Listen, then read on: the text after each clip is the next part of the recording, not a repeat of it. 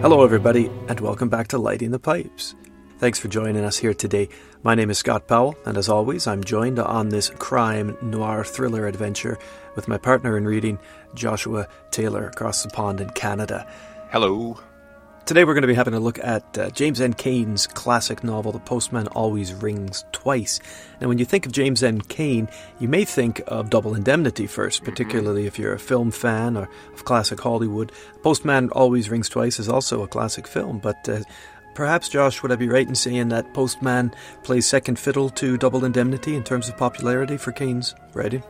Well, I'll get into it a little bit when we dive into James M Cain's background, but what I gathered in the research I did on James M Cain's life and his literary career, it very well seems that Double Indemnity was sort of a superior version of The Postman Always Rings Twice. The Postman Always Rings Twice was sort of the proto version of what Double Indemnity would be become in terms of writing style, in terms of caliber, and in just terms of popularity. Double Indemnity, of course, is linked to the film Double Indemnity with Barbara Stanwyck and Fred MacMurray, Edward G. Robinson, directed by Billy Wilder, written by Raymond Chandler. It's it's a cinema classic, and James M. Cain is tied to that legacy. Yeah. So it'll be neat to get into it. Why didn't we go for Double Indemnity? Why did we go for Postman? Because I think we've talked quite a bit about Double Indemnity in the past. We did. It's been mentioned a few times. I know we've both read it. I'm not quite sure why we went for this one. I'm kind of glad we did, because I had a copy of Double Indemnity somewhere, and I don't know where the heck it is. And I wouldn't have been able to find it. So I would have to order another one. But so then, we just did Postman Always Rings Twice, because it's a film that some people have heard of. What's interesting is that while Double Indemnity has a strong critical following, and in terms of cinematic nostalgia, there's always in my mindset, The Postman Always Rings Twice, just because of visuals we know of, like of the Jack Nicholson film with Jessica Lange. I forget who the director was for that one, but that was the one that was out in the early 80s, I believe. Late 70s, early 80s. Well, both involve quite a bit of betrayal, quite a bit of bloodlust, quite a bit of lust, and we've taken our steps into hard-boiled fiction, and we're going to take another step into it here today. As always, we're going to have some fast facts on the writer, and then a summary of the plot, and then we'll finish things off with our pipes discussion, which is really the centerpiece of all of our episodes, where Josh and I score the different features of the novel out of 5 and get an index for ranking. So yeah, thanks everybody for joining us. We're going to slide right on over now to our first feature, where Josh is going to give us some information on this writer, and it's really a home, what's the word I'm looking for, a staple, one of the early daddies. Is this true to say, Josh? I would say so. If we look at it from a historical perspective, early noir is very detective fiction-y. But what really makes noir into noir was this injection of like kind of putting those archetypes of, the private detective and the femme fatale and the urban city police corruption setting, the detective story essentially, and taking that out and bringing all the violence that were in those pulpy stories to the suburbs, to the heart of Americana. The detective, as the protagonist, begins to dwindle away, and you're dealing with regular Joes and working class men who get caught up in really shitty situations, morally ambiguous situations. And noir progresses, in its peak by the late 40s in this fashion, where we have less detective characters and more about morally conflicted individuals. And James M. Cain is the guy that brought this to crime fiction and was then emulated in film noir. And what is really interesting is because James M. Cain, there was a provocative nature to his writing and to the stories that he was telling. And that was something that Hollywood really had to kind of navigate around for it to be able to present that to audiences at the time due to the restrictions of course, the Motion Picture Production Code. So the Hays Code. The Hays Code, yeah. The Hays Office is it's a proper term for it. So that's essentially, that's what that's our setup here, is that James M. Cain comes in We have 1943. We talked about in the previous podcast where we discussed Alfred Hitchcock's Shadow of a Doubt, where he brought that macabre to the suburbs as well in a very kind of James and Cain kind of way, but only James and Cain, he takes off the veneer that Hitchcock gave it, like, you know, that family-friendly veneer with the darkness underneath, and McCain just goes right to the first-person mindset of individuals caught up in these situations, and it's not pretty what we're given on the page. Whereas, no. Shadow of a Doubt, we're creeped out by Joseph Cotton's character, you know, by Oakley, but at the same time, there's this veneer of all-time good-hearted America right there in front of you being corrupted, but it still wins in the end. And James and Cain is very opposite to that. So let's get into James and Cain on his character and his writing style and his overall history as a writer. Fantastic. So, everyone, thanks for joining us here on Lighting the Pipes. We're glad that you're on board for our new season. We hope you enjoy the show.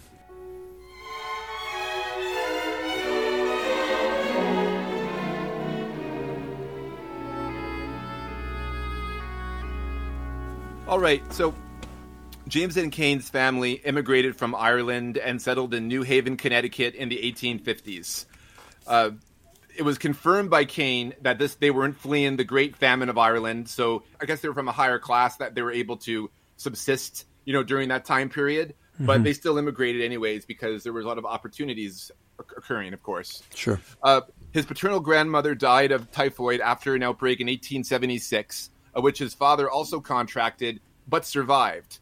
Now, his father attended Yale in 1880 and graduated in 1884, and this allowed him to become a professor at St. John's College in Annapolis, Maryland. His mother was Rose Malahan, James and Cain's mother, a descendant of the Irish pirate Williams Ingoldsby, and he famously attacked New York City, the Dutch colony, back in the day. So very cool. Yeah, pretty. Well, not cool if you were attacked, but cool. I mean, it's interesting history. Yeah. Yeah, they should have got the Hessian horsemen to fight him. That would have been badass. Well, he only comes out at night. Back to reality, though. So his mother, Rose, she was trained. She was trained as a coloratura soprano, and had societal expectations to entertain that as a profession.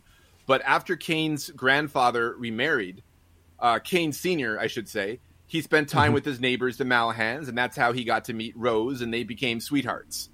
They married in 1890, and Rose pushed aside her opera career. Now, this is very interesting because we're introducing here a facet of James and Cain's life revolves around opera.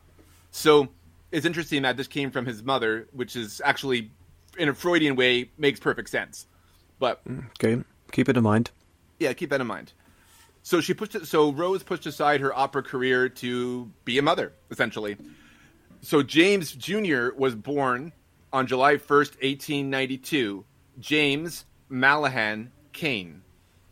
He entered grade school at the age of 6, and he was incredibly intelligent for his age. And his father, who was then the head of the Annapolis School Board, allowed him to skip 2 grades. Cain would regret this request because his classmates entered puberty before him, and this created some awkwardness and tension.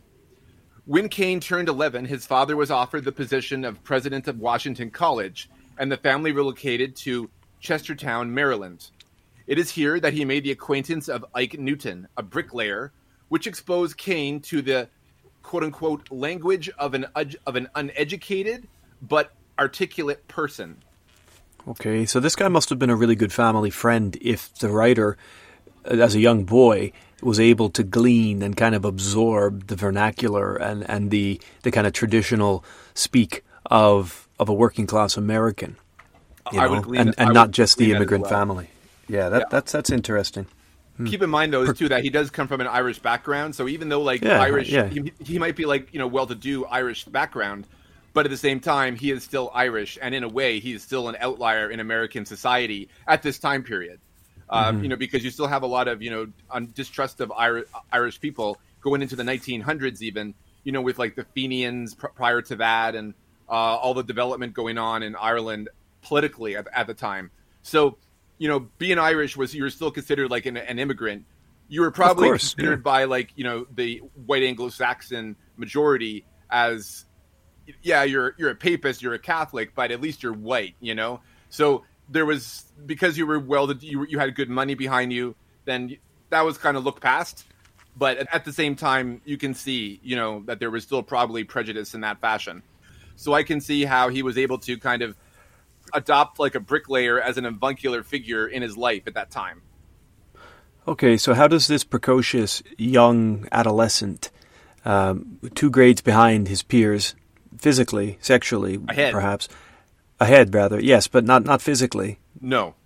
And not sexually. So how does this young adolescent who's mentally, you know, ahead, how does he use or how does he engender this working class American vernacular that he's learning from this bricklayer? I presume that if it's a point in his biography, this bricklayer pal of his dad's becomes important in some way, in some capacity.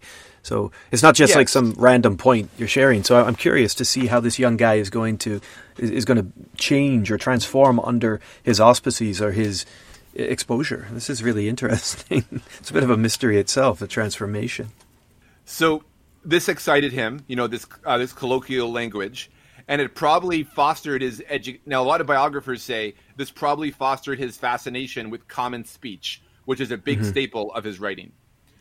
At the age of 12, Cain was reading everything he could get his hands on: Thackeray, Fenimore Cooper, Dumas, Arthur Conan Doyle, and Robert Louis Stevenson.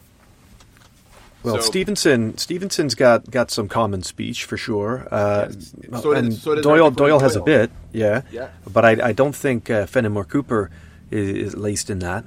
Neither Thackeray either, if you think about it. No, so this is interesting. Okay, it's almost like it's a nexus of two worlds. You have like that lower class kind of detective style that he was, you know, that he probably mired in, or they would consider that as such. But then he's also reading, you know, Thackeray, Fenimore Cooper. So he's reading classical, you know, British and American literature at the same time. So he's very well aware of being in both worlds, I think, in terms of literary caliber.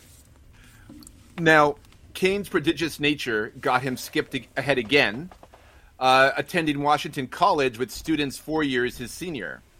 While the skip ahead in middle school a few years back had confused him, during his time at Washington College, Cain made fast friends. One provocative pastime they had was visiting local brothels in which he did not participate in sex with the prostitutes, but it did create opportunities to have numerous flings with older women in town.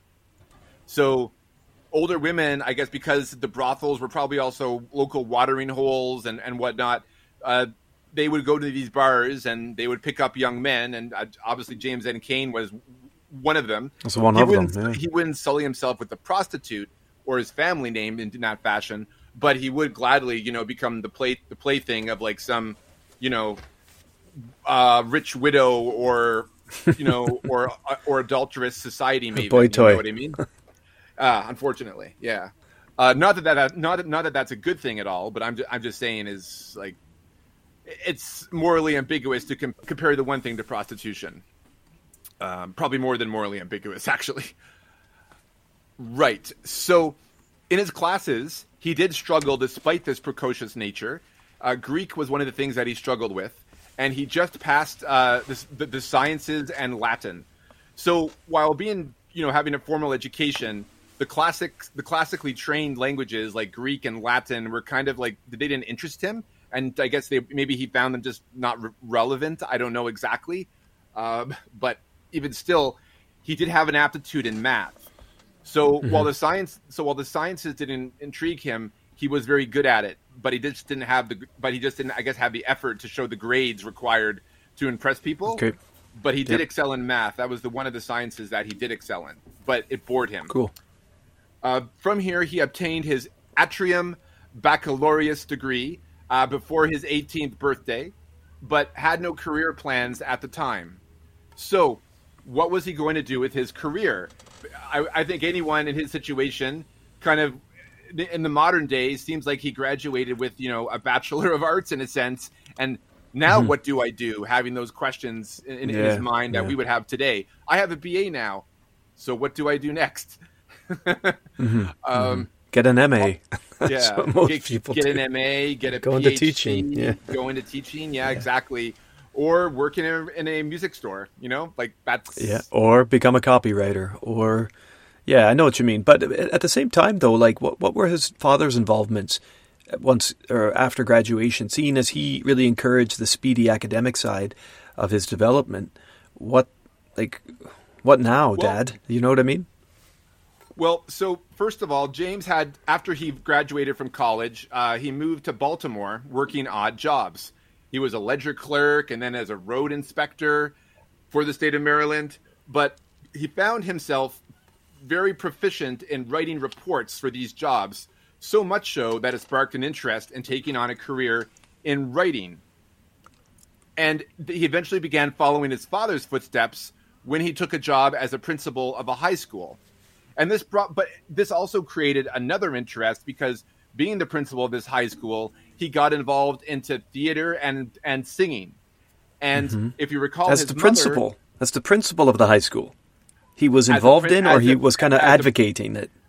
Okay, so I don't have the missing pieces in between to explain how a high school principal would get into singing. It just explains to us that when he went to and became a principal of this high school, he decided to get into singing. This guy could come out as a young man and become a principal of a school. Now that doesn't even happen in these days, of course. And I would have thought in those days the principal is more of the authority figure, less kind of rubbing shoulders with the kids and getting involved in the glee clubs, and more kind of a studious or an avuncular figure off to the side. You know what I mean? Yeah. But Cain's obviously got these interesting life moments. He's got the influence of the bricklayer. He's got the job as a high school principal. But it's about if it's about this time that he got into music and singing, then it would follow. From what I was able to glean, he was lauded as being a very good singer, and so much so that we returned to his mother's would-be career of being a classically trained opera singer, and he decided that he wanted to become an opera singer. So you can imagine young James M Cain goes to his father, the head of the Annapolis School Board, saying, "Hi, Dad, I want to become an opera singer after all of this literary training and whatnot." And even his mother did not support this at all. Interesting, yeah.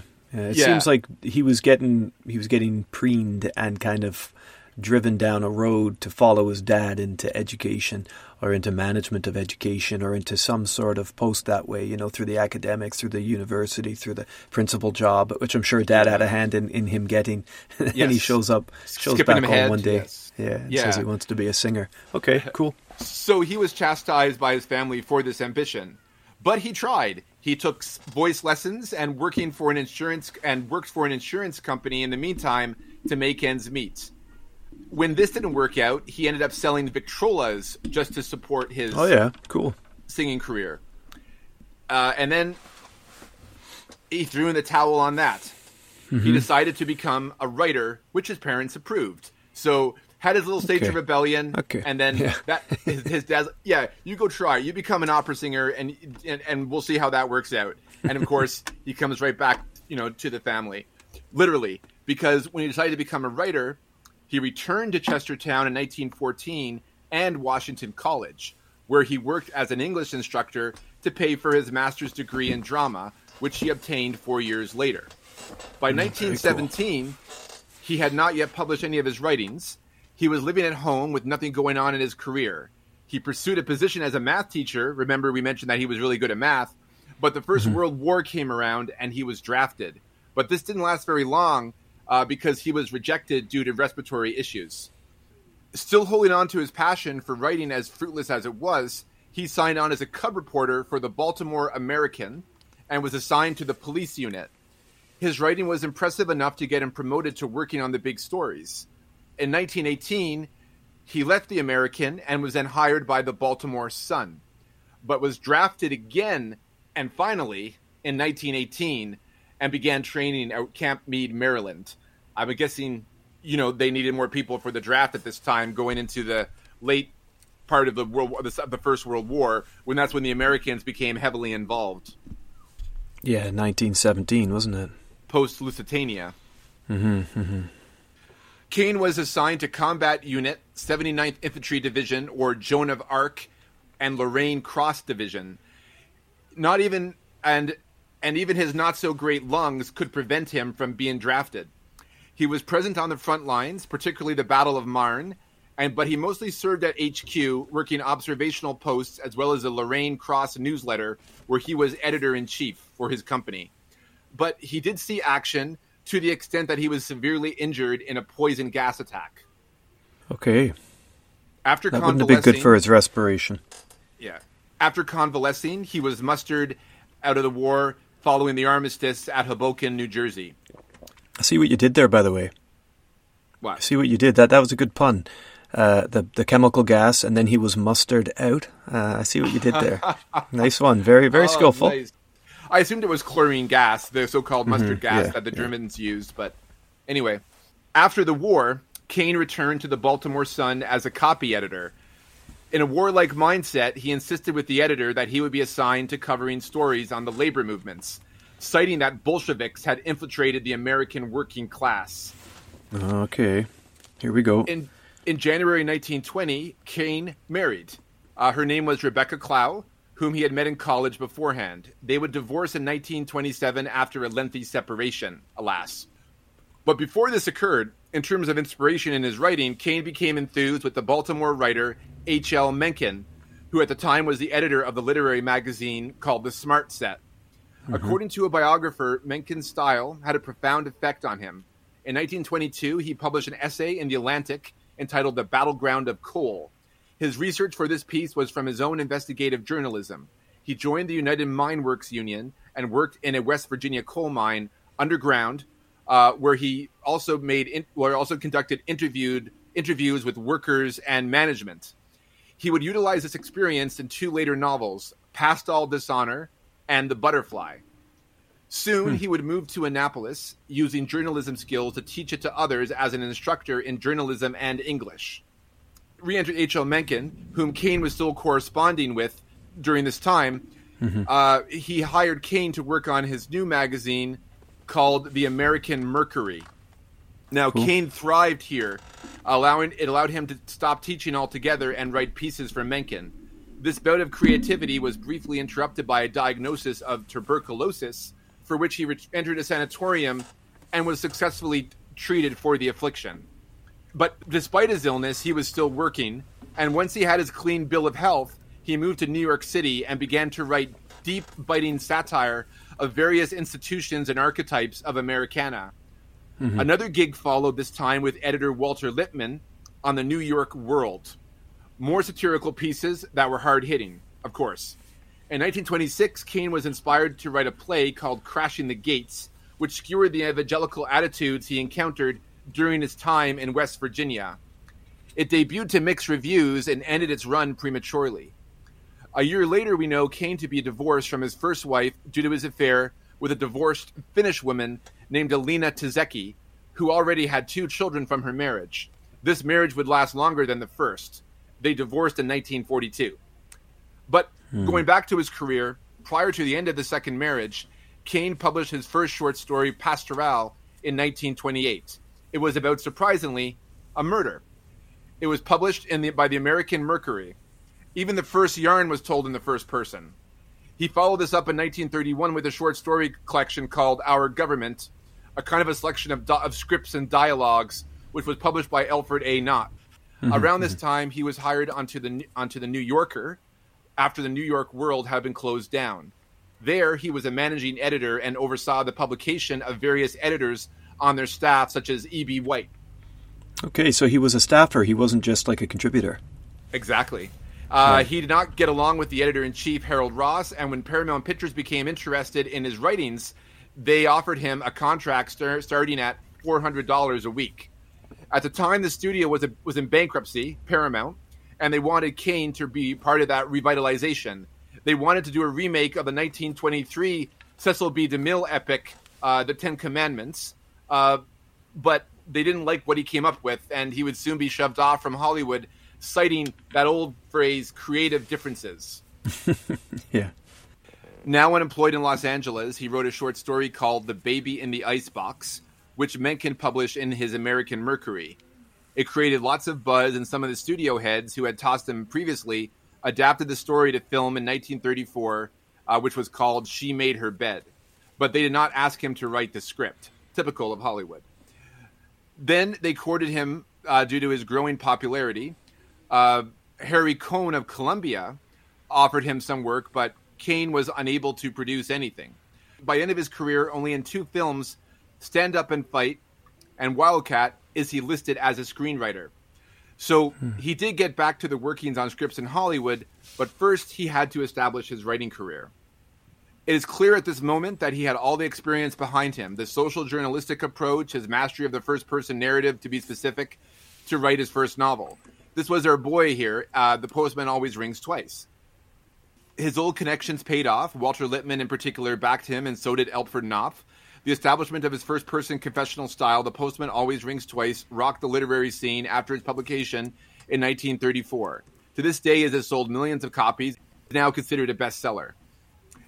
Cain had the spark to attempt another play despite the failure of Crashing the Gates, but the play never got off the ground like its source material. It opened to poor reviews, and like Crashing the Gates, was eventually canceled after just under 100 performances. I should clarify, that is a play, that is basically a theatrical version of The Postman Always Rings Twice. Mm-hmm. So obviously, it was able to work as a novel, but in terms of as a production, a theatrical production, it just was intangible at the time. So he tried his hand at novel writing again, and this time with Double Indemnity in 1936. It was published first in Liberty magazine, and it was a sensation, and it was published as a novella in 1943. It fell under scrutiny of writer-director Billy Wilder, who with Raymond Chandler, of course, wrote and directed its adaptation, probably one of the greatest film noirs, which I talked about earlier. The follow-up novel, Serenade, rekindled his earlier ambition to become an opera singer because it was just about that, an opera and an opera singer.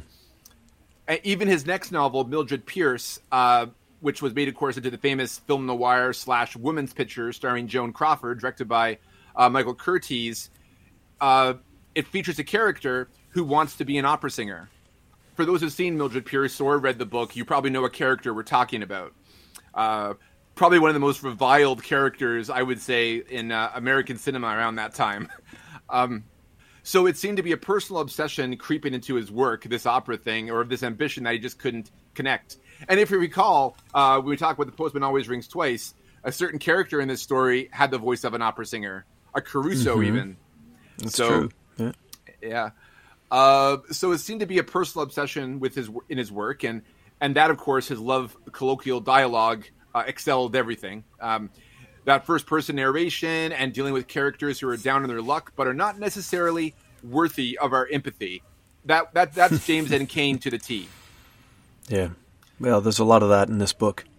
Yeah.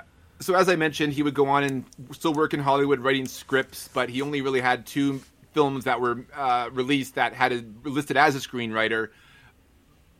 He would just, he would do that, and he would work on novels throughout his career. He wrote novels up until his death in 1977 at the age of 85. He left no issue. He was married 4 times in total. The 3rd marriage was with an actress, and that ended bitterly. And his 4th marriage, it lasted, only due to his partner dying in 1966. And as I said, he wrote until his till his death in 1977, a bastion of 20th century American literature. But probably now pigeonholed as a crime writer and as a hard-boiled dude, like these other stories, Serenade and other novels, which are probably lesser known because, as often happens, right, with writers, they got 1 or 2 big texts, particularly if they're adapted into very successful films and part of a genre trend. All of a sudden, that's who you are as an artist. That's who you are. And of course, we know that the edges of those definitions are really quite blurry and never really sharply defined. But it sounds like he did all right for himself. But on the personal side, 4 marriages generally signifies, and I'm not passing any judgment here, but I mean generally, it signifies trouble with compromise, a mercurial spirit, trouble with compromise, trouble with settling down, trouble with being one thing for everyone. Letting go of a side of yourself that you feel is entitled. There would have been some demons in there for sure, as there are with any. And you can see how he would apply that into his writing. Yeah, for sure. Yeah, Yeah, and just speaks. unfocused, like jumping back and forth and trying different things. Like he was definitely someone who was kind of like a drifter in terms of employment, and vocation. And he I think he just tried to find something he was comfortable with, and he would stick to it. And then once it became too burdensome, or there was something that just wasn't connecting with him anymore, he moved on to something else. He was always he was always kind of not satisfied with his current situation. And it goes back, I think, to his being skipped ahead 2 grades. He was bored at math. He was bored at sciences, and he didn't excel in them in terms of his grades. But it just, I think he was just maybe restless, impatient. Yeah, restless and constricted. Impatient individual. Yeah, yes. Yeah. Well, interesting figure anyway you cut it up. Thank you for those fast facts, Josh. I think what we'll do now, if you're cool with it, is we'll slide on over to a summary. To our listeners, if you're familiar with the story, really familiar, and you don't feel you need a summary, or indeed you don't want to listen to one, then just skip ahead 15 minutes or so, and we'll get you on the other side of my summary. Either way, we'll get you at the other end of this to light our pipes.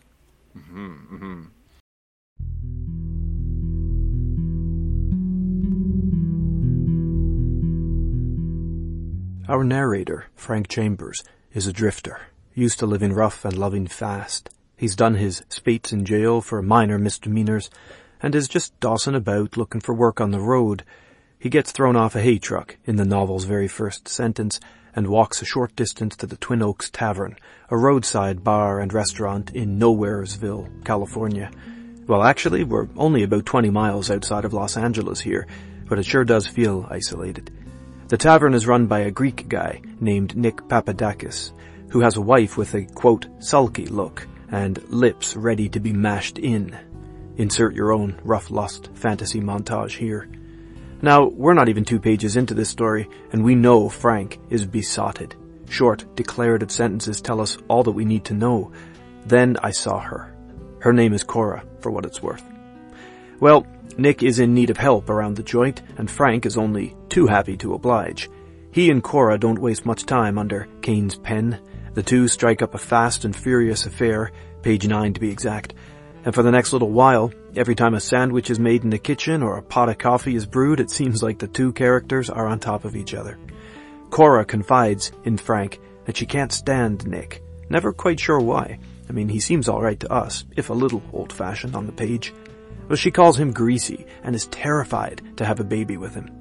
She explains, vaguely, that she went in with the Greek, Cain's moniker, not ours, to escape the groupie dark side of Hollywood rejection society and all that comes with it. She sought out and found the other end of the spectrum, a boring security and steady work as a pretty hand and a waitress. After a short while, though, her vitality and her lofty ambitions, also vaguely sketched by Cain, felt hemmed in and seemed too greedy for the myopic, this is good enough life offered by Papadakis. Okay, so Cora's life plans aren't really what's driving this book's action. It's the passion between her and Frank. For 1934, it's shocking, really, forcibly and brutally, well, Frank. In him, Cora sees an adventure and an escape from the Greek, maybe even a chance at something better.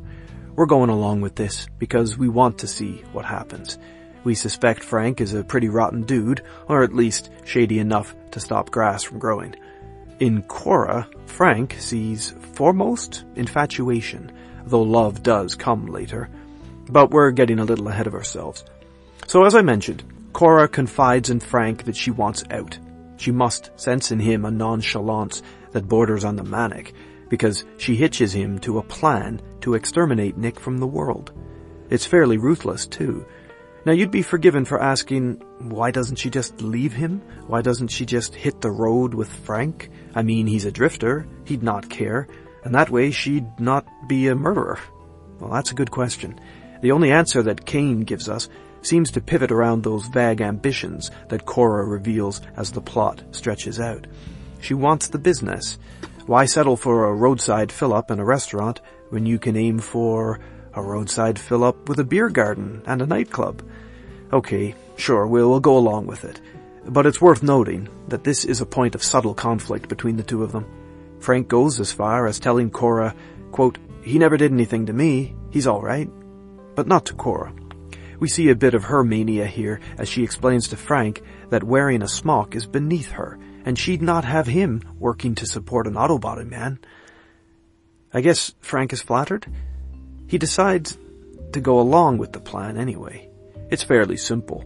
While Nick is bathing, Cora will sneak up behind him and bludgeon him, and then Frank will join and they'd hold the Greek under until he drowned.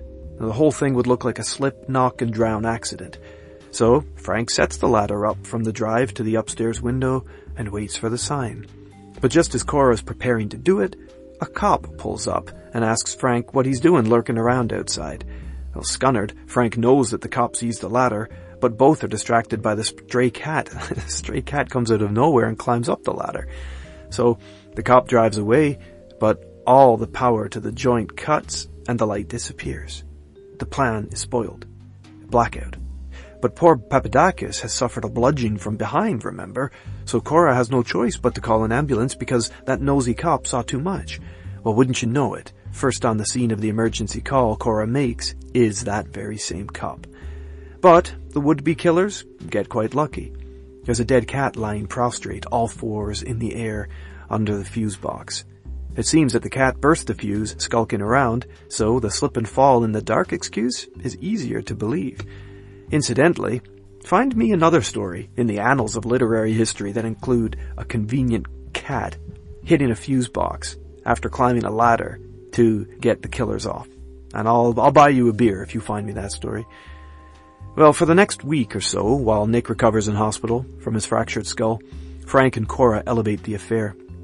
For a flashed spell, Cora warms to hitting the road and almost does, but turns back after a quarter mile. Call it moral compass, call it shame, call it fear of the unknown, but she just can't do it. So they split there on the road. Cora goes back and Frank continues on to San Bernardino with a mind set on Mexico. Well, after a single paragraph of being without her, Frank's love lust wins over his wanderlust, and he returns to Glendale. He bums around the pool rooms and the market, hoping to catch a glimpse of the Greek or Cora herself. His wish comes true pretty quickly as well.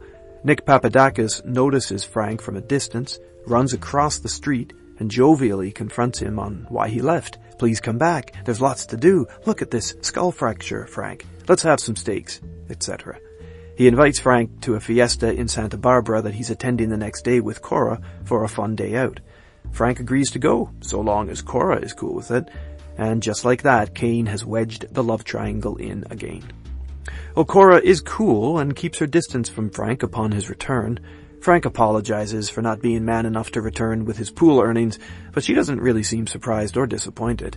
Frank stays up late that night, following his thumping heart to the kitchen for a chance to see Cora again. And he does, but not as he would like.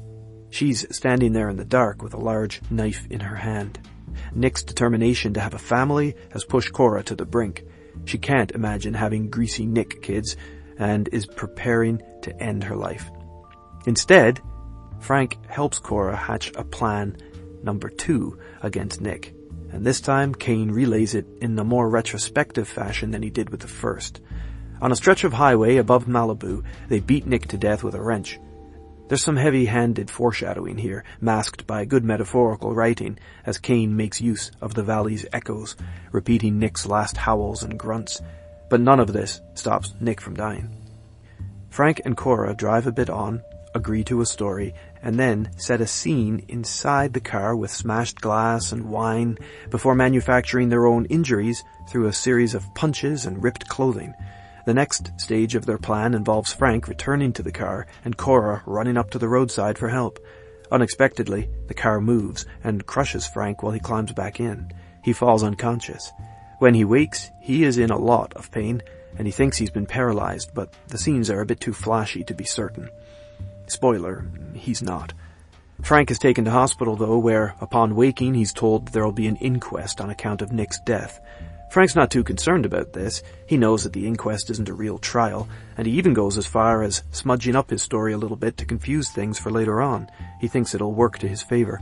Mr. Sackett, district attorney, appears in the evening, however, and Cain really uses this as a launching point in the narrative. What felt and read simply before, a linear plot of characters following their lust to avoid their fears, now becomes a legal chess game involving professional minds and schemers more clever than themselves. In their interview, Sackett disarms Frank by reading right through him. He's seen Cora. He can appreciate Frank's attraction. He knows a 1-2 punch when he sees it, and introduces the discovery of the Greeks' insurance policy to lubricate the theory of why they chose to off him. Sackett talks Frank into circles and sweats, and he convinces him to sign a confession, which would land Cora in the sauce. Frank's feeling pretty shameful about being so yellow, and the lowly cop watching him in the hospital tells him he's going to need good representation, and he knows a fellow named Katz who's worth calling. Frank asks him to make the call, and before long, a 40-year-old little guy with a leathery face and a black mustache appears at the hospital. If Sackett was a python, Katz is a rattlesnake. He listens, sort of, while Frank tells him that he doesn't believe Cora did anything, and he shouldn't have signed that confession. Well, Katz tells him, "I'll handle it. Whatever I do, I'm handling it." Funny, given how the next few pages are going to play out. Guilty pleas, insurance company testimonies, California motor code citations, signed confessions, scammer accusations, accidental death payouts, retracted pleas. Those words of Katz, "I'll handle it. Whatever I do, I'm handling it," they might as well be Cain speaking directly to us, the reader, for we're about as confused as Frank and Cora. Cain is relentless here across the span of 20 pages, and Frank and Cora's shared confusions vividly stand in for the reader's own. In the melee and fervor of being outsiders in a big legal classroom, Cora lets her emotions get the better of her. She is fuming at Frank for being bullied into pinning it on her, so she makes a statement to Katz about the whole thing, confessing to the crime and bearing the truth of their murderous collaboration. Well, this is going to come back to haunt her later on. Katz gets Cora acquitted the next day, and both characters are free. Katz reveals his joy at getting one over on Sackett, and thanks them for the fun 24 hours. Relieved, but heads still spinning, Cora and Frank return to the diner and lay low. Now you might expect for things to have cooled between them, given the storm of betrayal and shame and confession that's just played out, but that coolness doesn't last too long. After a short conversation of apology, Frank, quote, ripped off all her clothes, and describes Cora as, quote, the great-grandmother of every whore in the world. Not most people's idea of love and forgiveness, but alright. For the next 6 months, life and partnership evolve around the diner, while the spirit of the Greeks' murder and its aftermath dissipate. Cora then gets a telegram that her mother is sick, so she rushes off to her in Iowa. Frank drives her to the train and tells us that he felt, quote, made of gas and like floating off somewhere. Well, he sure does, and fast. Like Merle Haggard, Frank's got ramblin' fever in his blood. He picks up a girl in the parking lot of the station. Yeah, for real, the train station. Her name is Madge Kramer, and she can't get her car started. So Frank's suggestion isn't so much to help her with that as to convince her to head off to Mexico for a spell. Maybe Nicaragua, as you do. Well, Madge is in the story only long enough to reveal her passion for cats and training big pumas and jaguars, sometimes for movies, sometimes for rich folk. It's all the same to her. It's a weird tryst and one that Cain shoehorns in to plant a bit more plot surprise. Frank's not long with her before he decides on scuffing back to wait for Cora. No matter the fever, he just can't ramble very far from her. When Cora gets back from Iowa, Frank lies to her about taking a trip to San Francisco and needing to close the business. Not sure why. It doesn't really appease his conscience for Madge. Anyway, after pretty soon, a guy named Kennedy shows up at the Twin Oaks, claiming to have worked with cats. Well, getting to the point, while cleaning out the office, he came across that signed statement that Cora gave Katz in the heat of her anger towards Frank. He proceeds to blackmail them for it, to the tune of all they're worth, plus a little more. Frank doesn't waste much time in flipping his script and beating them to a pulp. He coerces Kennedy to call his cronies and accelerate arrangements for the payoff. When they arrive the next morning with the document, they're ambushed, and Frank sends them packing. He and Cora burn the statement, the only existing proof of their crime, and things nearly return to abnormal. Well, they might have anyway, had Madge not shown up at the diner, unbeknownst to Frank and the reader, with a telltale story for Cora about a week in Mexico and a pet puma kitten as a parting gift. So, Frank gets scunnered by a cat twice. Cora gives him the cold shoulder, but still shares his bed. They lie together in the night, dreaming up ways of killing each other, but Cora buries the hatchet in shallow ground the next day by revealing her pregnancy. Frank warms to the idea of becoming a family man, and they rush off to marry at City Hall. But Cora is still talking about death and being killed, and tells Frank that if he's to kill her, she wants it to be done in the ocean while she's swimming. Well, to tempt fate, they go swimming near Santa Monica, but Frank certainly has no intention of killing her. He's converted now, an ex-con killer turned determined dad in the making. Suddenly, Cora falls faint and anxious. She fears a miscarriage. Confused and panicking, Frank tows her and then carries her to shore and settles on driving her to the hospital. He overtakes a big truck, but doesn't see the culvert wall. Frank wakes to the dripping sound of Cora's blood from the windshield. She's dead. And him? Well, Cain switches to the present tense for this last section of text, and Frank's narrating the story from death row. He has been the whole time. It turns out that when she had planned to leave him, Cora wrote a note and left it for him in the cash register. It was a sweet note, but the register was never checked. But the cops checked it after her death. It revealed enough of their murderous scheme against Nick to get them both hanged. Well, Cora doesn't need hanged, but Frank sure could do with one. Now, he's not afraid of dying, but he is desperate to right the record with Cora in the afterlife and to convince her that his love is real. He hopes to get a chance to do that once he leaves this mortal coil. Frank ends his story by appealing to us for prayers in his final moments. "Send one up for me," he says, "and Cora, and make it that we're together." Thus ends the narrative of The Postman Always Rings Twice. All right, solid breakdown, Scott. Solid breakdown. Now, shall we remind the listeners what our PIPES acronym stands for? Yes, so P is for principles, I is for investigation, which is the narrative, essentially.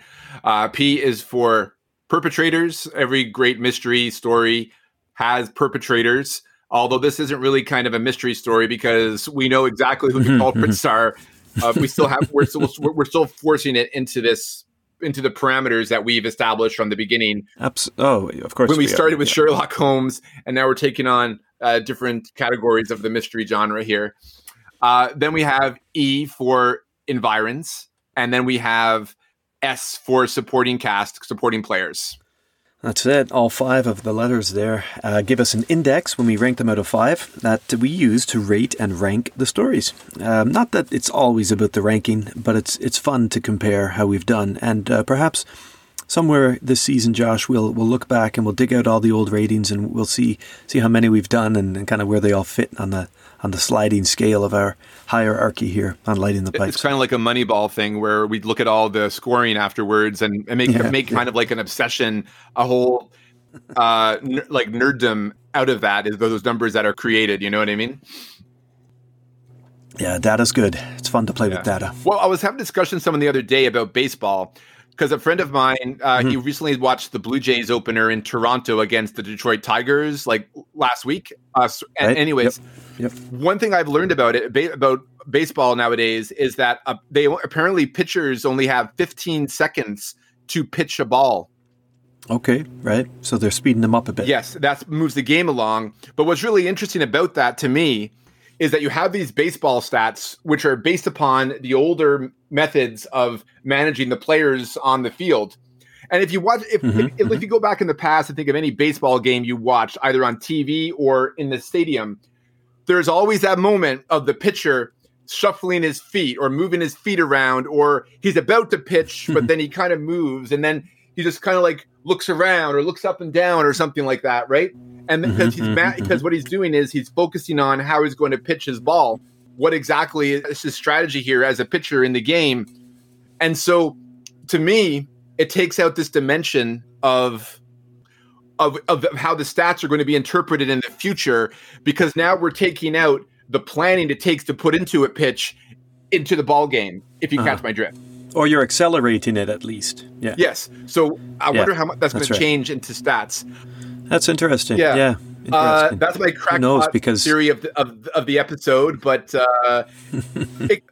sort of like Athena from Zeus's brow, it came from somewhere in this story, in this podcast. Okay. I don't know. Right. But anyways, in terms of scoring, in terms of numbers, I thought that was just an interesting thing to present. And of course, talking about American literature, and what's a greater connection to American literature than baseball? So. It's true, yeah. Bringing it back. All right, well, let's start with the P then, my friend. For lighting the pipes, this is our principles. And with the Postman Always Rings Twice, the principles are also your perpetrators. In a way. But we don't necessarily have to score them the same. No, but I mean, it's tempting to, in terms of like, if you don't want to put effort into it, I think you got to kind of look at the characters as perpetrators in a different way. You look at them as principles, and you have to define them a different way. Like, because are they actually perpetrators or are they principals? Because now we're dealing with, crime fiction in the sense of we're not dealing with detective protagonists. We're dealing with morally conflicted individuals, people who we have to be made sympathetic to, but at the same time are not great people. Well, listen, buddy, before I ask you about Frank and Cora, I'm curious, do you see the Greek in any way? Do you see Nick Papadakis as a principal in this story? No, I see him as a supporting character. Okay, so it's it's Cora and Frank that you're concentrating on for your scoring of principles here? Yes, I would say that also the fact that I'm looking at them as principles, that kind of affected my scoring of this category. Okay, well, why don't you start then? You tell us what you thought of Frank and Cora, that's principals in this novel. I would say of the two principals, Frank is definitely the strongest, but that's inevitable because it's a first-person confessional narrative. Mm-hmm. So obviously, he's our storyteller. He is our storyteller, so we have the most bias with him. We get his inner workings through the dialogue and the writing that James M Cain presents to us. So we really have no choice but to see it that way. Frank, I mean, he's skeevy as fuck. He is. Yeah, let's just say it. Yeah. He's a tramp. He has no grounding. He's a Cain, pun not intended, or maybe, I don't know, maybe it is, wandering the Dust Bowl and going westward. And he's just getting by with what scraps that he can find. And when he wants something, he just goes for it because he believes he's entitled to it. I believe he confuses his lust and infatuation and possessiveness for love. Like, I believe that he yearns to find love in whatever kind of ideal that he's created for it, but it's really just lust and obsession, in my view. Because he cares not for Nick's kindness in offering him a job. He's like polite about it. Well, thanks for offering me a job, guy. This is going to give me food, and access to a beautiful woman that I'm lusting after. So thank you very much, Nick, for that. I appreciate that. But with very little motivation, I will kill you just so that I can be with your wife. So, so to me, like, he becomes besotted with his boss's wife, and it doesn't take much convincing on her part to get him to play ball and murder his generous employer. In the end, this guise of head over heels romanticism that Cain, to me, is sardonically evoking is laid bare when Frank agrees with Katz to throw Cora to the wolves. The fact that they breeze the trial and get back together despite this betrayal proves of his obsession with her. And it's one of the aspects I'll get into when it comes into the investigation, the narrative, that affected my rating as well of that category. Now, Cora, she's a small town girl, Iowa born. She was used by the Hollywood machine and trapped in a life of domesticity back to the point where she wanted to kill herself. She is sulky, yes, but that is because she's bitter and angry. It's not just some sort of pout that he's supposed to turn Frank on. It's because she's bitter and angry. Nick tried to do her good in marrying her, but that was just a stepping stone for her that became a cage. True, but she did choose it for herself. That's the thing that I find really difficult with Cora to reconcile, is that her disgruntled nature is a product of her own choices. And while you could say that there were a lot of women hemmed in in a similar going for that. way, who went out to Hollywood. They went out to Hollywood to try to find stardom or even, some success, and then they ended up just kind of making do. I can see that, that it's not, she's a victim as much as she is a chooser in her path. But, Nick's not a bad guy, No. and I think Cain writes him quite cleverly so that the writer sympathizes with, and then sympathizes with him, and then criticizes Cora and Frank heavier for their decisions. But I don't know, do you see her as a victim, or do you see her as an instigator, or I would say both. responsible? I mean, she's responsible for her actions. I think the two aren't mutually exclusive. Yeah, they're not mutually exclusive. Exactly. And as you mentioned, in your lovely summary there, why she doesn't just walk away, might have something to do with the mores of the time where you can't leave your husband that you're married to, right? The situation is, I can see if Chambers absconded with his wife and Nick, who is a figure in the community, albeit a foreign figure, it could have possibly led to a manhunt to get her back, which could have ended, which could have had a different type of tragic ending for the two lovers here, quote unquote lovers. But I think she resents Nick for this because she has to rely on him. And I think, I'm thinking of her isolated Iowa background and coming to Hollywood and stuff like that and being unable to deal. Maybe I would say even Cain is communicating this, and tell me if you disagree or not. I think she's racist. And remember just the idea of where she assumed that Frank thought that she was Mexican, and how coiled up she got about that, and how she was just so dismissive of the idea of it. Even though Frank was kind of trying to back up that idea, you got the beautiful teeth of a Mexican woman and stuff like that, while also being racist, describing a caricature of Mexican women in particular in that instance. But the thing is that she doesn't want his greasiness. He doesn't want his greasy children. To me, it's her trying to she doesn't want to be attached to whatever that Nick is offering her. She wants to she feels like she's losing her identity and her personality being tethered to Nick in this fashion. Yeah, that's interesting. I didn't read her as kind of overtly selective in her racism.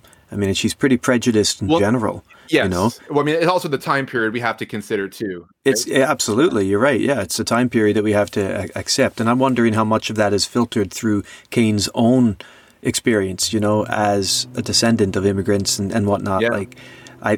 Because that sort of xenophobic response is quite curious at a time like this with the Dust Bowl. You've got travelers and immigrants and settlers coming, not quite the same way that you did during the Oregon Trail days, but you do have a lot of movement in the Dust Bowl and through California. It's really interesting. I don't know where her attitudes come from, buddy. I don't know. I definitely picked up on the kind of racial intolerance.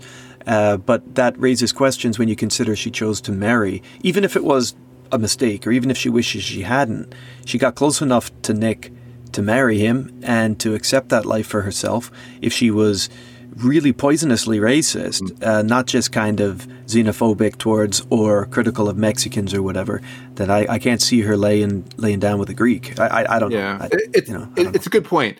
I would say that it's curious. There's definitely some prejudice in her. I think that can be argued, but it's also her racism could just be an extension of her disgust of being in the situation that she's in. And it's a way of making him an other, to dehumanize him so that she won't have too much guilt in killing him. That's an excellent point. Yeah, I think you're onto something there. By othering him, you can kind of distance yourself from any sense of, well, it was an equal human that we're getting rid of, Yeah. So I think you're right. Yeah, by characterizing him as an ugly, greasy, filthy, animalistic character, it helps a little bit in downplaying the importance or significance of the murder itself, at least in those kind of twisted, prejudiced visions, Yeah, exactly. Going back to Frank Chambers, he's definitely sociopathic, but he may not realize that he is. I think the life that he's lived has made him sociopathic in his own way. And it also shows back in the time period of the Dust Bowl where people were very desperate to find a footing in life outside of what they've always been doing. Yeah. And I think it was his dream beyond anything to get someone like Cora and settle down somewhere and that's why I think in the end even though like there's a sociopathic aspect and a selfishness to their love, I think Frank and Cora kind of love each other in their own twisted way, and she wants she wants him to get her out of her situation, and she uses him in that fashion, just as he kind of uses her to get himself out of a death sentence at the trial. And so they're willing to betray each other, but at the same time, they still have feelings for each other. And when all is said and done, they were willing to kind of get away and have that child and live happiness and enjoy live in the regular day life. Even though Frank wanted to get away, they still had their own career ambitions separate from their desires. And I think they're excellently written in this fashion where they're walking contradictions. And to me, it makes them very well thought out into characters on the page that I can do my best to sympathize with, because Cain gives me enough rope to say, like, I'm curious as to see what their fates are. I will not shed a tear for these people, but I sympathize with how pathetic they are. Mm-hmm. Mm-hmm. Their plight is magnetic, I suppose, more than their personalities.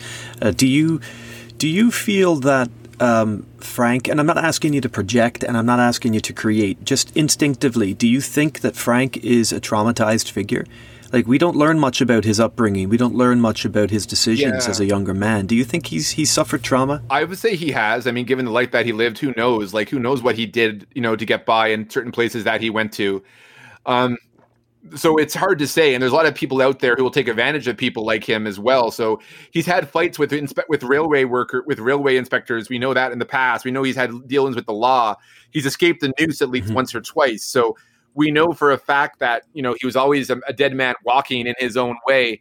And in the world that he lives in, he cannot have the ideal that he's been searching for. And he feels that he's entitled to it and screw everybody else for him so that he could get it.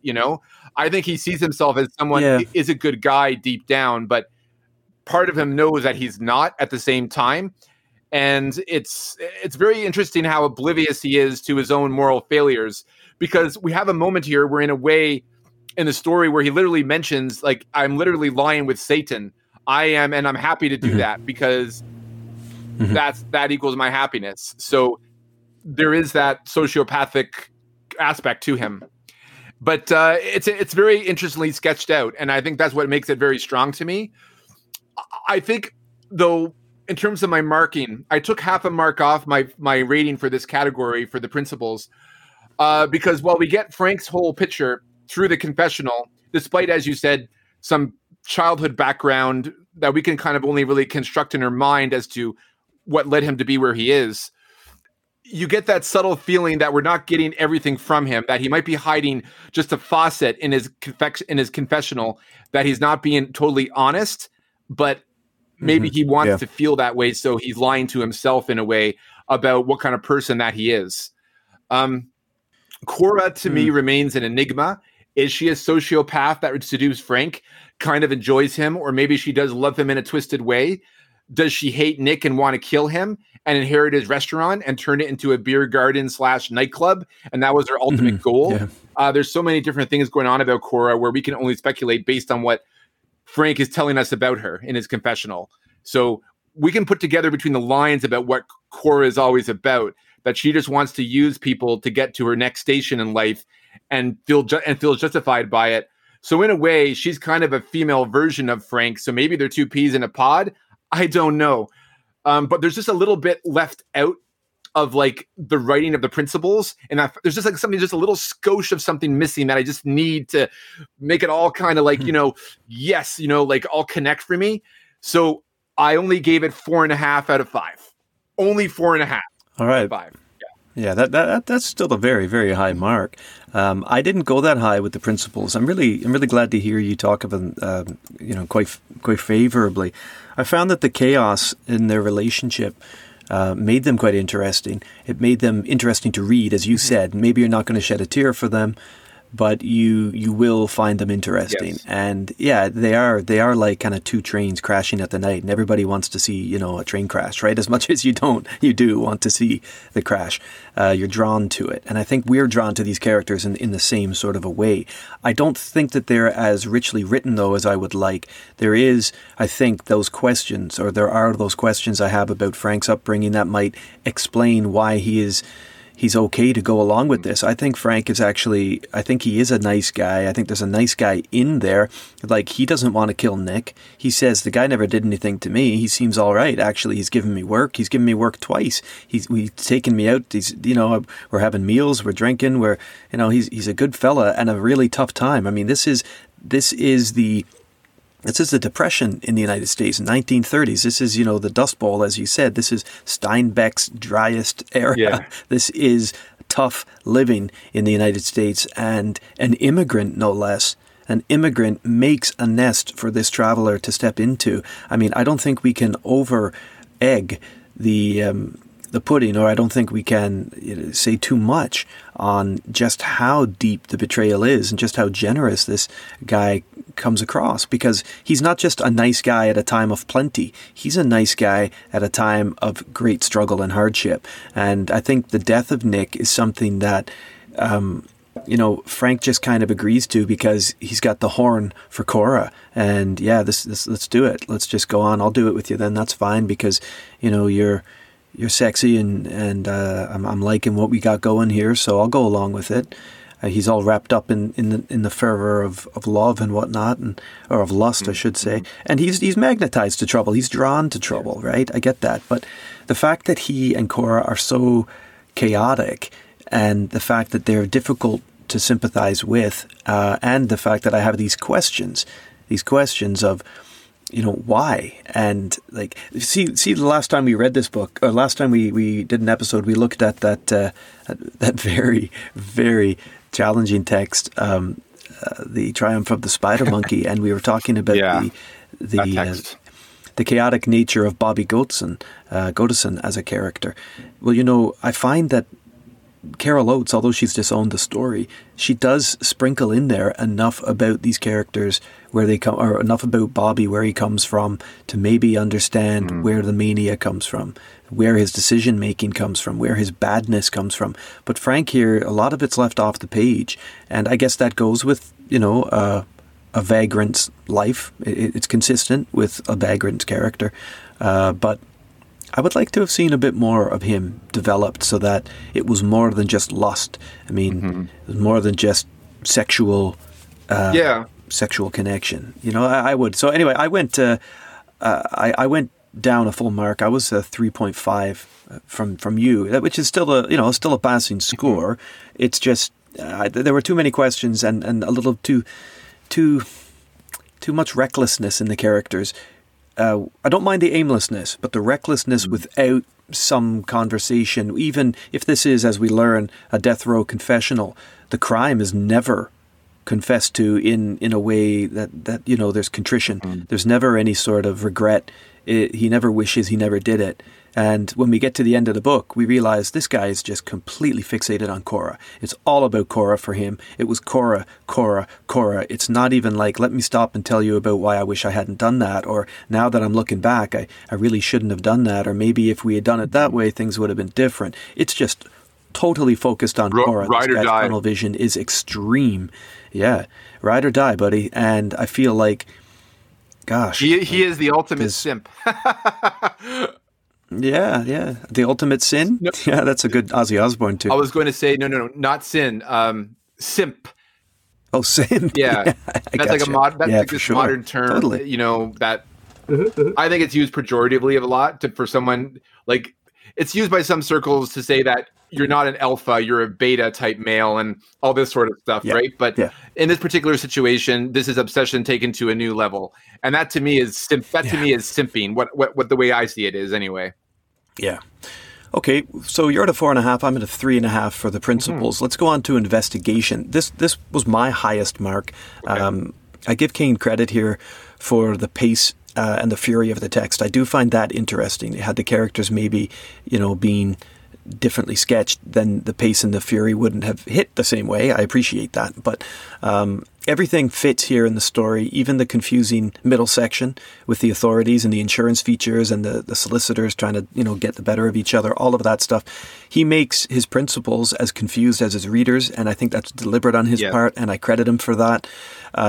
I think that he's suggesting something pretty profound here, actually, and maybe this is giving credit where credit isn't due, but, we can play that game as readers. And I think that he's trying to suggest something about law and business and how they're just as corrupt and self-serving as people who do violent crime. I think that's there for us to read. Oh, yeah. Sackett and Katz, they see these two naive players, don't they? They just go for them. So would insurance men or women or figures who profit or kind of secure bottom line, over moral decisions, or moral, what am I trying to say? They're interested in securing the bottom line above goodness, if you'll accept that term. You're really seeing, I think, like we talked about Dashiell Hammett, and his writings. Now, we know M. Cain predates Chandler's releases of the Marlowe novels.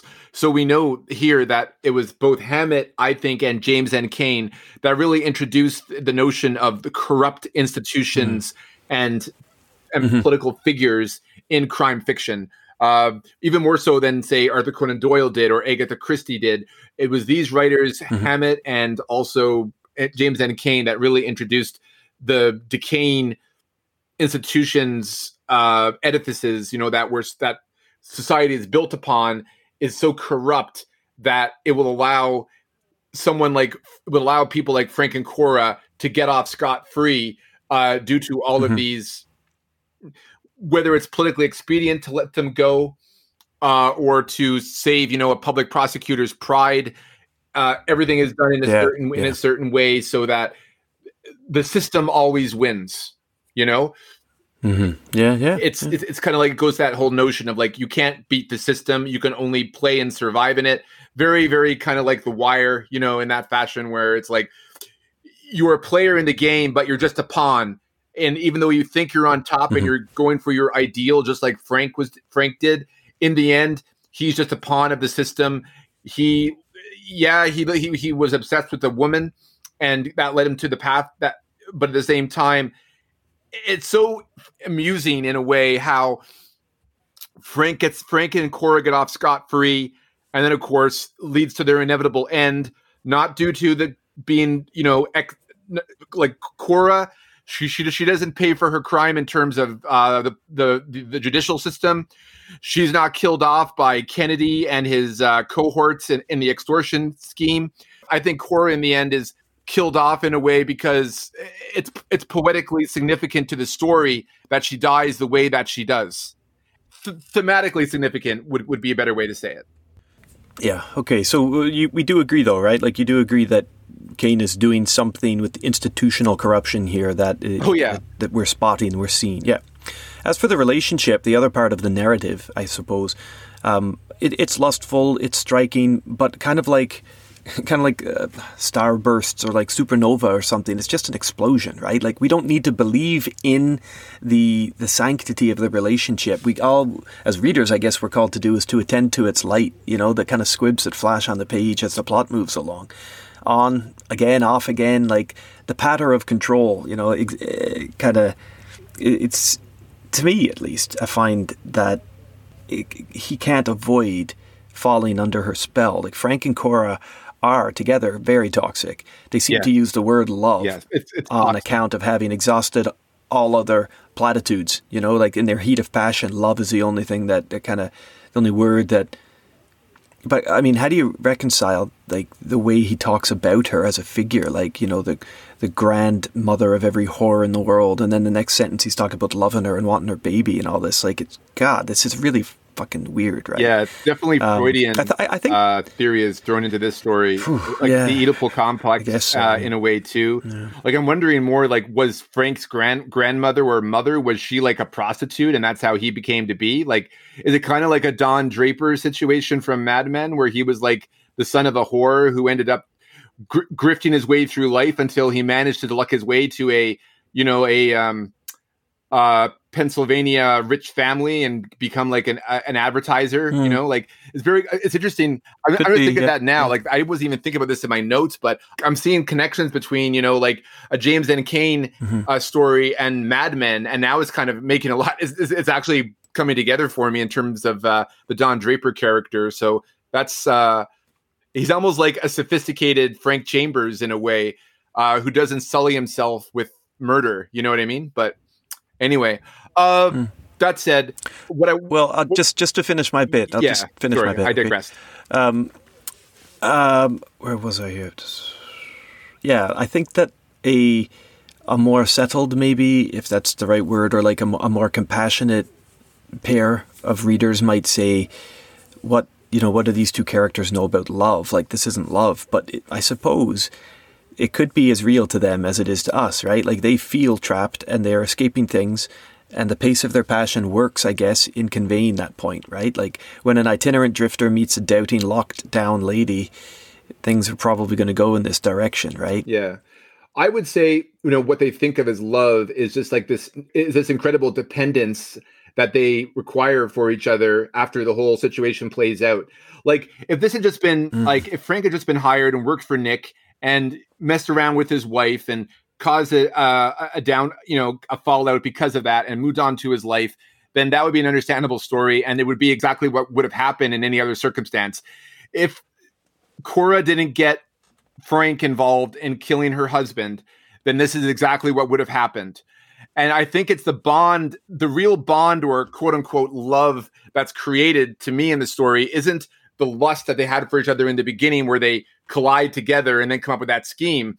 It's the fallout of that first murder, of that first attempt, and then going into the actual successful execution of the murder and the trial together and the betrayal together. Their dependence on each other, despite the betrayals, despite them connected to this terrible crime, that creates this weird sort of love in a way. And Frank, I think, just like a drug, he's attached to it because that's like the only light at the end of the tunnel that he's seen. And that's why he attaches herself to her. And I think that's what Cain is trying to emphasize to us, is that, yes, on the surface, we can see that this is an obsession, that this is lust, but it became so perverted that in a way, Frank is so blind to see that this isn't really love. It's something much more sinister. And these people are just stuck together in their situation. And all they can do is acquiesce to the idea of love to make things work, if you catch my drift. Sure. I catch it exactly. Yeah. I went for a 4 overall with investigation. It was my highest mark.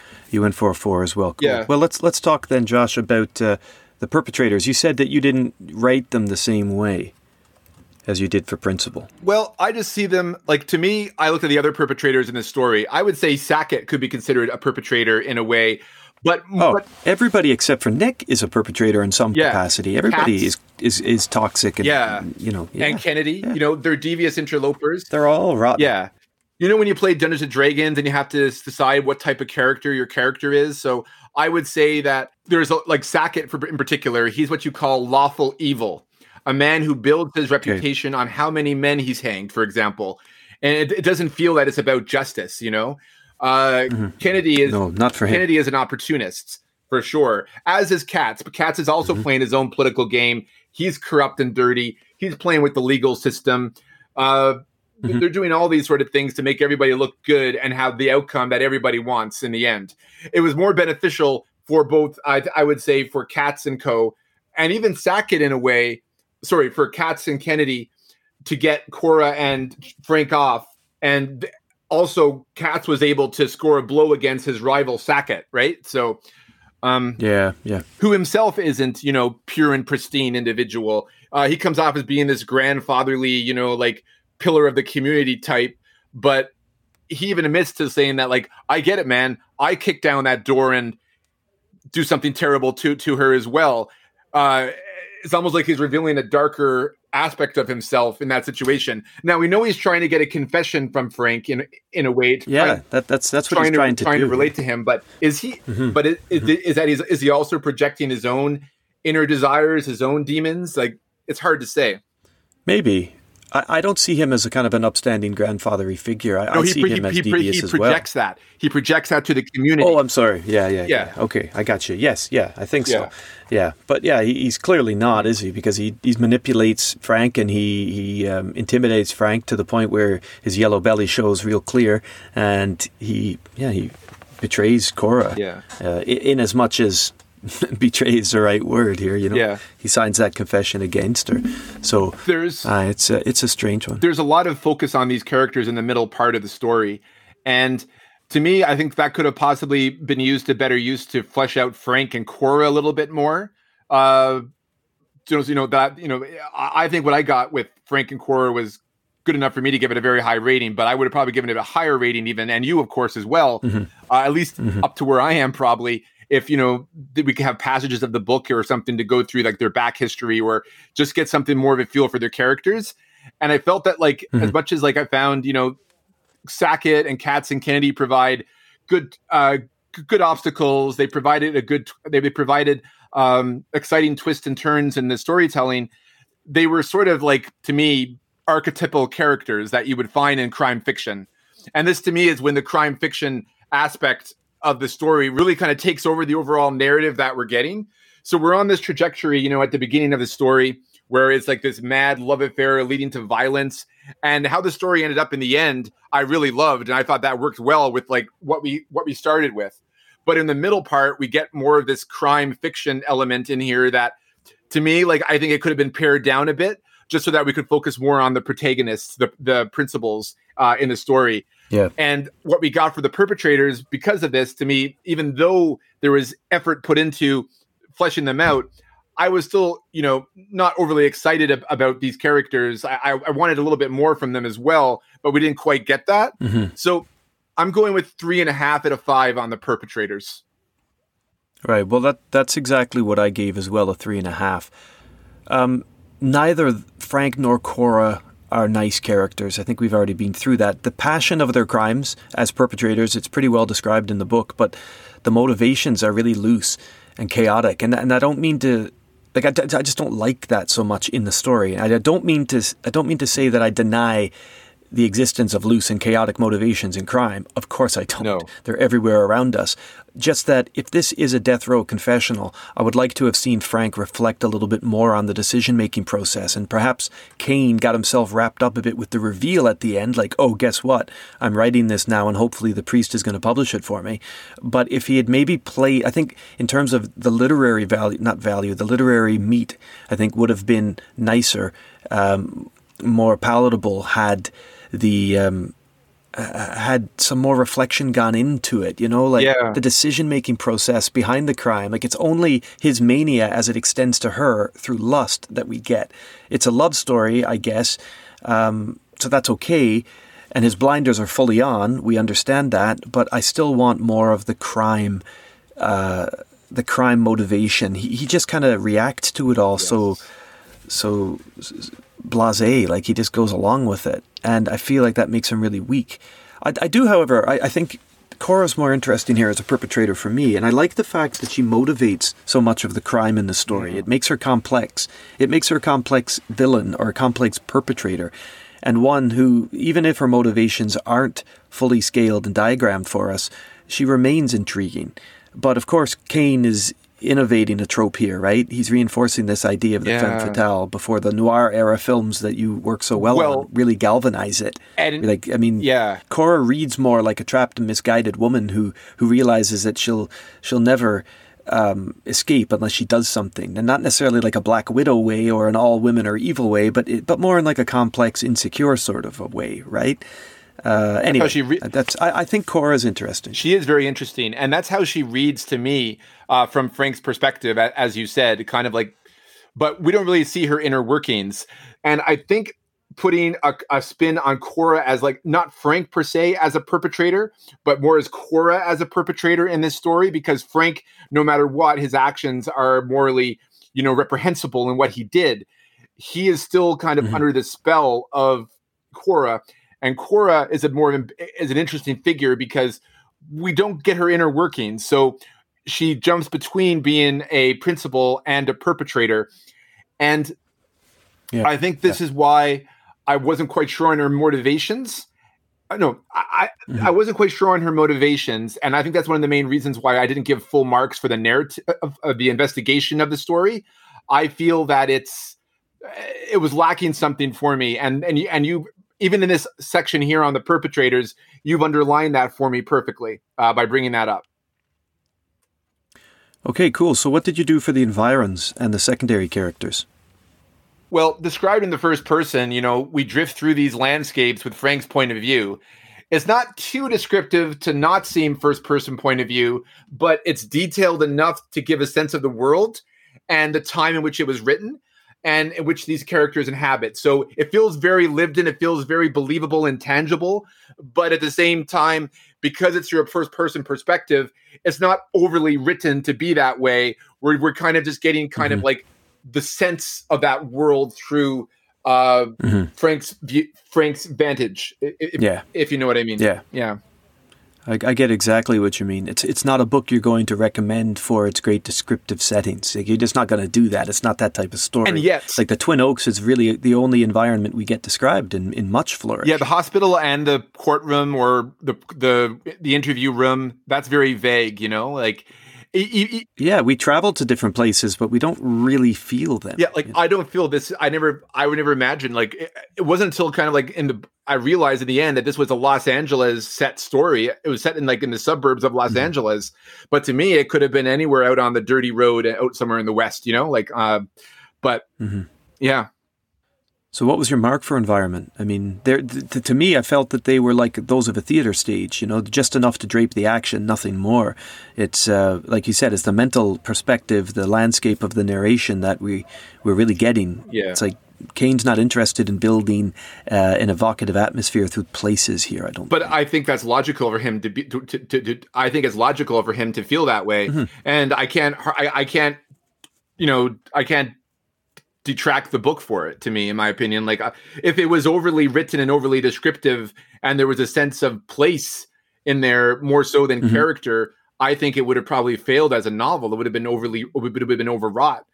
But at the same time, that's a good point. Yeah, that's a good point. This is a story of passion. Yeah. This is a character's narration that's all about fixation and obsession. If he's going to stop and talk to you about the species of trees or the animals scurrying around the ground and the heat and the sun and all of that stuff, then, or even like, the ice cubes in the drink, if he's going to do those sorts of descriptive or expository moments, I guess you're not going to get that sort of wham bam straight to Cora man feel, Yeah, grand slam of eggs right from Denny's there, from the Twin Oaks. Yeah. But we got to rate it something because that's the category. So, yep. I think for a first-person narrative, as I said, you got to hold back in terms of these descriptions, but you also got to work them in to get a feel for the environment. And I think Cain did a good job at that. So I'm giving it 4 out of 5 for the environs. Okay. Right, I'm more punishing when it comes to this category. Even in a first-person narrative, I think you can do more. I think you can do more to get the place for the reader created.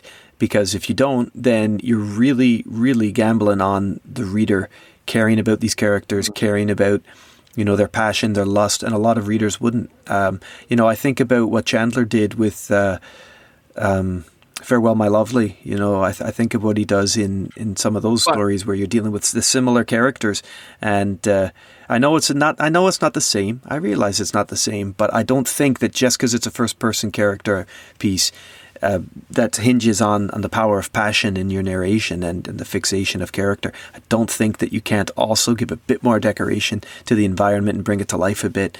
Maybe Frank, to stick with consistency, maybe as a traveler, he doesn't pay attention much to settings because they're just always in the rearview mirror. Maybe, I'll go along with what you're saying, but as a reader, like, I guess what I'm saying is I fully appreciate and can, even with you, justify a mark of 4. But as a reader, I'm still the guy who likes to have places evoked for me.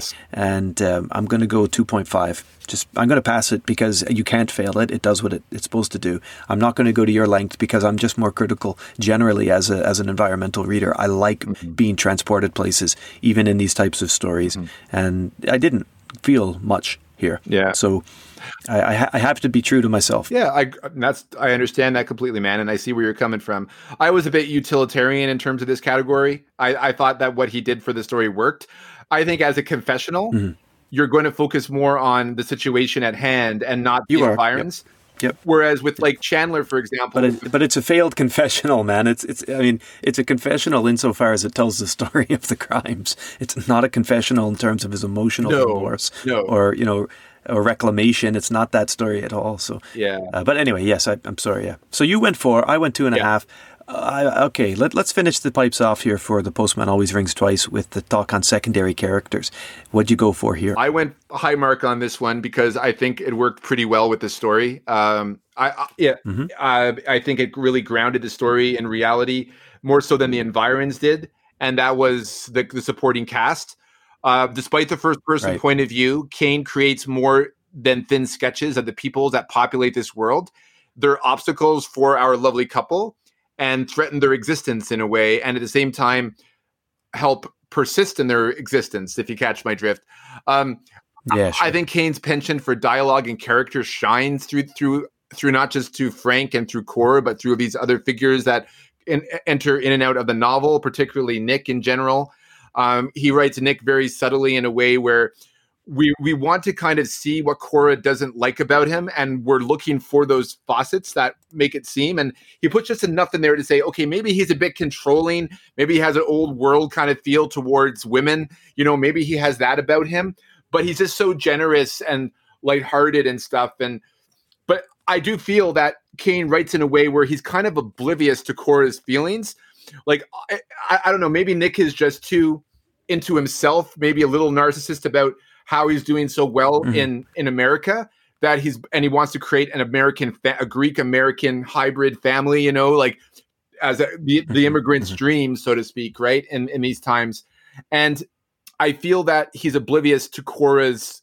This is what makes him oblivious to Cora's disgruntlement. But that makes him a great character. That makes him a great character, even through the first person perspective of Frank Chambers. The same with that cop, who catches him standing by the ladder. Very friendly and stoic cop, but you could tell he's a good cop because he has his eye out for people doing bad stuff, and he's always vigilant as an officer. And I just found that kind of a very good representation of the police institution by James M Cain, who he shows respect for. But at the same time, Cain, through his characters of Katz and Sackett, I think he also shows the people in position of power, unlike the cop, who's someone like Frank, working class individual who took a good path in his life as opposed to Frank's path. We have people like Sackett and Katz who are basically using these people as pawns in their own political games, in their own corruption. So they were fleshed out really good for me, in my opinion. Kennedy is a crime fiction archetype to me. The opportunist who was only there for to appear in the narrative to drive a part of the story forward. He's good. Overall, I give 4 out of 5 to the supporting cast of The Postman Always Rings Twice. Right. Well, I wasn't far behind you. I was at 3.5. For reasons we already mentioned in the investigation, I see where Katz and I see where, what's his name, Sackett. I see where Katz and Sackett are coming from. Even Kennedy, like, they are serving their purpose in the story. Thematically, I think they're there to remind us that the world itself, not just the people, but the institutions people create, they're corrupt. Anything made of man can become corrupted by man. There's, it sounds quite hoity-toity, but I do think that Cain's doing something with that here, and it works. It works through the secondary characters. But they still are secondary characters. Sometimes a really great secondary character will bleed into the main story. But once they're off the story, they're out of the story. And for that reason, they're always going to be, I think in my mind at least, given that we've only got 3 of them in here. But then again, we got Nick too, right? So Nick's a great character. I just wish he was treated better. I feel like when Nick dies, it's the death of goodness in the story. It's the death of generosity. So what if that generosity smells? So what if that generosity sounds different to you? So what if it's fucking generosity? It's goodness. It's sunshine in the story, and it's all killed. Yeah. And that bothers me a bit because there's no light. Like you're not chasing anybody good. You're not, you got nobody to root for in the story after Nick is killed because he's the nicest guy there is, and you know that he's going. He's going to be outed from the story, and then it's all world building of their lust and you're just reading to see what happens. What's the train wreck going to show me next? Yeah. Nick's killed, so the secondary characters, it would be nice if one of them was nice, but we don't see any nice secondary characters that remind us of the good in the world. We just see, after Nick is dead, we just see more corruption. Maybe the baby, the innocence of the child even couldn't be born into the world, There's no reclamation there either. It's dark, man. The story is dark, and the secondary characters don't do much to raise or remind us of the light. No. But 3.5 for me. I mean, it's a dark story. It's meant to be a dark story. And it's a compelling read for sure. But my total for this story is 17 out of 25. And your total, my man, is 20 out of 25. So, yeah, we both liked it. You liked it a little more than I did, I think. But as always is the case here on Light in the Pipes, a good discussion had over The Postman Always Rings Twice. Indeed. Before we sign off, my good man, you got any last comments or words about this one? I don't think so. I think we discussed what we did about it. I will say that, like, one thing I wanted to emphasize in the investigation isn't just the narrative, but also the writing of the story. Despite, I have some issues with some of the logic of the story, I found the writing was beautiful. Like, just the prose that James M Cain uses when we talk about the dialogue of his characters and how they bring the characters and that world to life. It's not hyperbole. Like, he does it so well. And it really, I think that's what grips you immediately. Like, just that first line of the story, as you mentioned in the summary, just that line of him getting off the hay truck, I was in immediately right then and there. Like, for some reason, that's just that first line, or just the paragraph that followed it, just talking about cornflakes and orange juice. It's just kind of like made things real for me, and it hooked me right into the story. Cool. That's good. I also found that, in a way, I know Cain was considered at the time provocative for this story, and it was also considered morally decadent, and there was a lot of people against his writing style and stuff. And they had to, and of course, when they did Double Indemnity for Hollywood, they had to really sanitize the story in order for it to work in that environment. But I will say that I didn't find this story gratuitous. Like, there was no glorification of violence in this story. It wasn't the detective killing the bad guys and fighting crime in a way that could be interpreted even today as fascist. It's more about, in this story, about how the decisions that people make to choose violence, and how violence does not solve problems at all, and in fact makes things worse. And it's almost about self-fulfilling prophecy. Like, the ultimate outcome that you are avoiding when you strive towards your goal, if you become too obsessed with that goal, you'll end up falling into that inevitable outcome. And that's the tragedy of it, in a way. Anyways, yeah, I'm not sure how much I would agree with you that the violence isn't glorified, because I think the violence in the story is kind of glorified to the extent that it enables the characters to be together, and yes, I think it's romanticized. I think it's romanticized through Frank's writing, but we know Frank's perspective. But we know that what they're doing is wrong. It gives toxic feelings, towards the whole relationship, and how it ends and stuff like that so terribly for the characters. It seems to me it's like the classic crime does not pay kind of scenario in the end. Oh yeah, yes, I think in the end, yes. But while we're reading it, you're never quite sure. You're not quite sure. Yeah. One thing we didn't talk about at all, mentioned it in the summary, but one thing we haven't talked about, and I'm just curious. We don't have to link it to any of our pipe scoring, but what did you make of all the cats and the pumas, and what did you make of all of that? What's Cain doing there? Well, I thought the cougar metaphor was pretty dead on, but yeah, I don't know. What do you think?